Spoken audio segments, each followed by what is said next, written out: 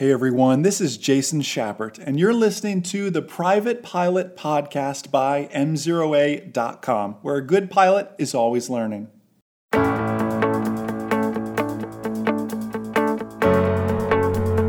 Technology is one of those items that can help us so greatly, yet at the same time hinder us in the cockpit. Hey everyone, Jason Schappert here of M0A.com, and this episode of the Private Pilot Podcast is brought to you by our friends over at Bose. Bose Aviation, makers of the A20 headset. You guys have seen me in the videos flying with the A20 headset. It is the only headset I've been flying with, so dedicated to it. I literally have an A20 headset that stays in my airplane, 59 Quebec, as well as an A20 headset that also stays in my flight bag. So I can use it when hopping from airplane to airplane, as well as when I have a passenger, I want them to have that same benefit as well. With thousands of hours under my belt, I really messed up my hearing good at a young age using just a cheapo type headset.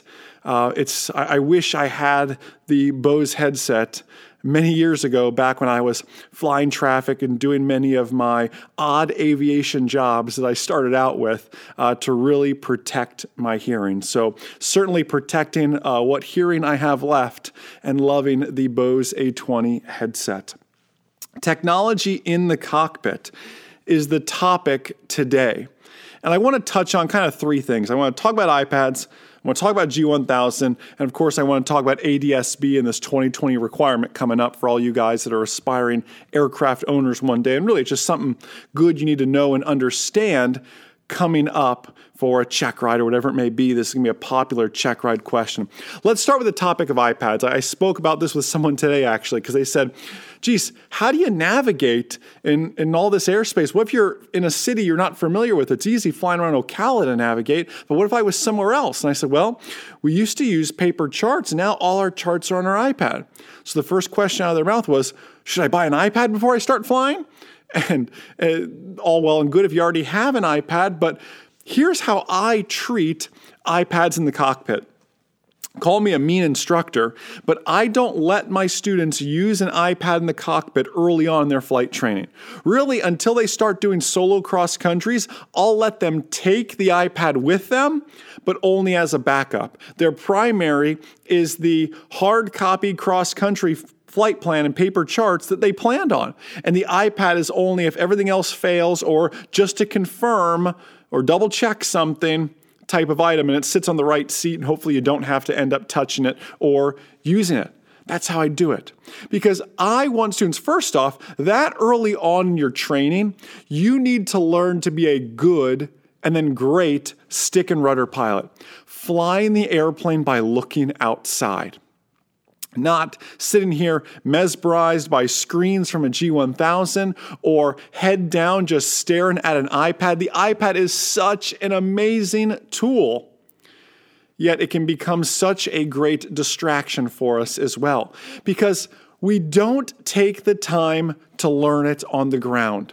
We go up in the air and it's not doing, then it rotated, then it turned off, and then it does this, and the screen's too bright. It would just, all these little things happen, and we spend more time fiddling with it usually in the air than we do letting it actually serve its purpose for us in the air. And I know it sounds weird coming from a younger guy kind of talking about the iPad that way, but it's the absolute truth.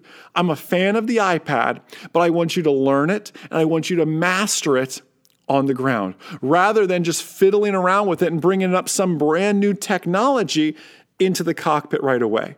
We just can't do that. Put it in simulator mode, hook it up to X-Plane, whatever it may be, and become a master of the iPad on the ground. So I don't even introduce iPads in the training until the cross-country portion of our training.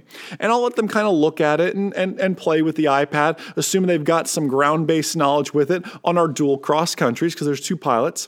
And like I said, on the solo cross-countries, I'll let my students take it with them with the understanding of, listen, this is really only if you need it type thing. Other than that, we're doing the old school cross-country flight plan. That way, they've learned and they have a skill to fall back on. You see, I worry about this. There's a generation of aviators coming up that we're going to maybe coin as the iPad aviators. I'm not sure. Or pilots of the magenta line. All they know to do is press direct enter and follow the magenta line. And they don't have true pilotage or dead reckoning type skills. They just know how to follow a pink line, which gets you in trouble when that pink line goes away or when technology ends up failing. So what do?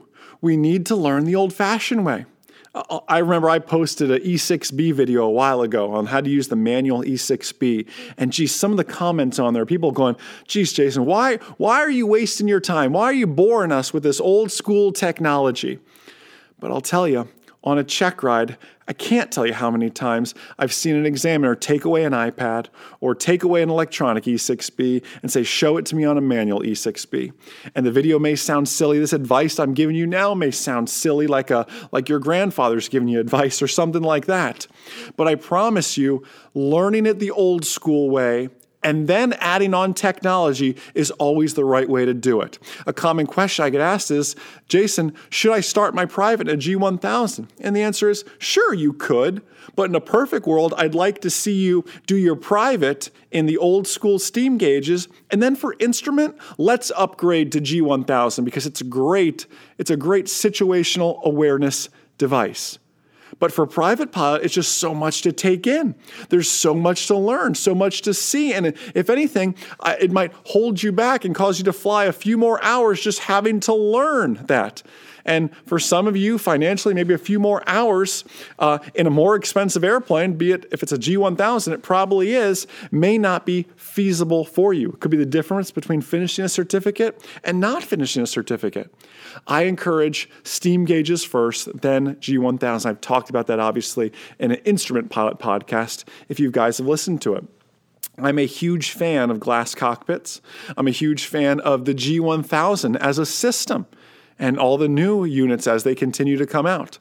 I've been flying a lot with the new Garmin 750, the touchscreen. It's great. It's got some quirks to it, but like all technology, it does, as does its competitor from Avidyne and everything else. But that technology is only as good as the user behind it. Can you truly master it, or are you just going to spend all this time with your head down in the cockpit trying to get it to do what you want it to do? That's what I worry about. I love the G1000 as long as the person operating the G1000 is proficient with it and truly is a master and knows how to use that technology. That's what I like to see. That's what we need to see. iPads, glass panels, they're all amazing technology, but we need to become a master of it on the ground before we even think about going up there and flying with that technology. And on that technology front, what's coming next is ADS-B. ADS-B 2020 is coming, that 2020 compliance for aircraft owners to get their ADS-B out compliance. I'll be taking action on mine this month.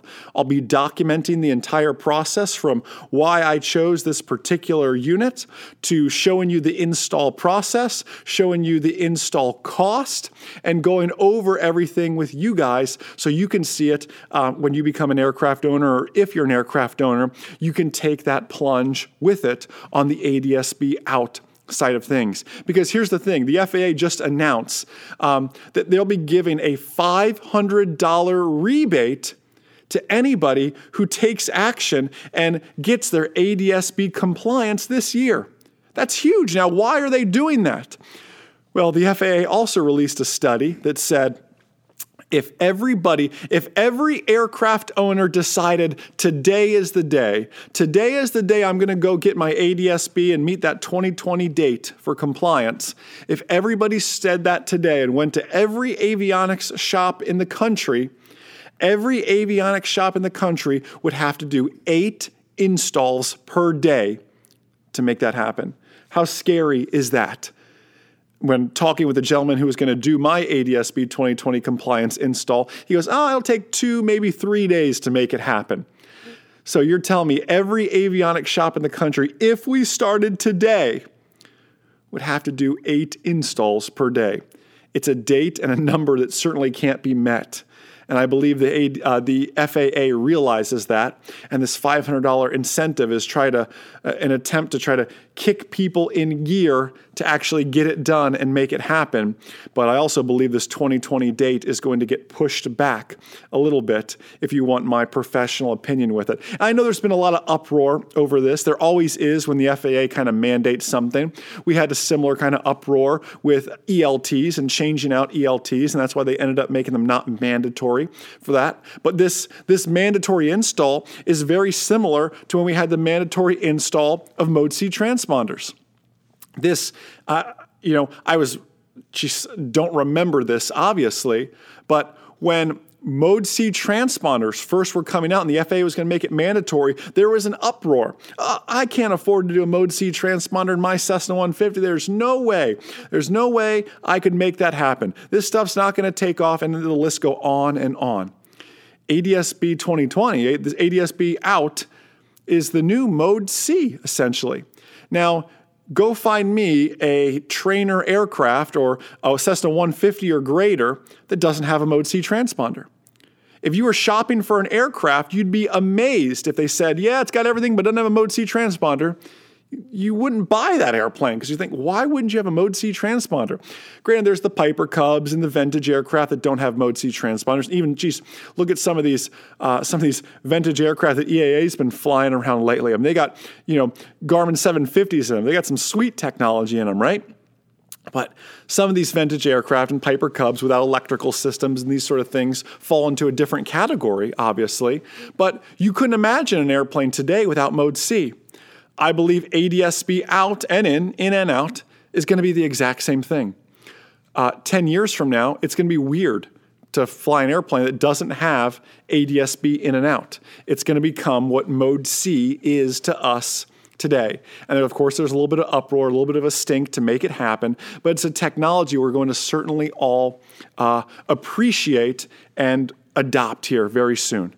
Technology plays such a crucial role in the cockpit, but it only plays the role it's meant to play when we can use it to its fullest ability, when we, the operator, are proficient and a master of it.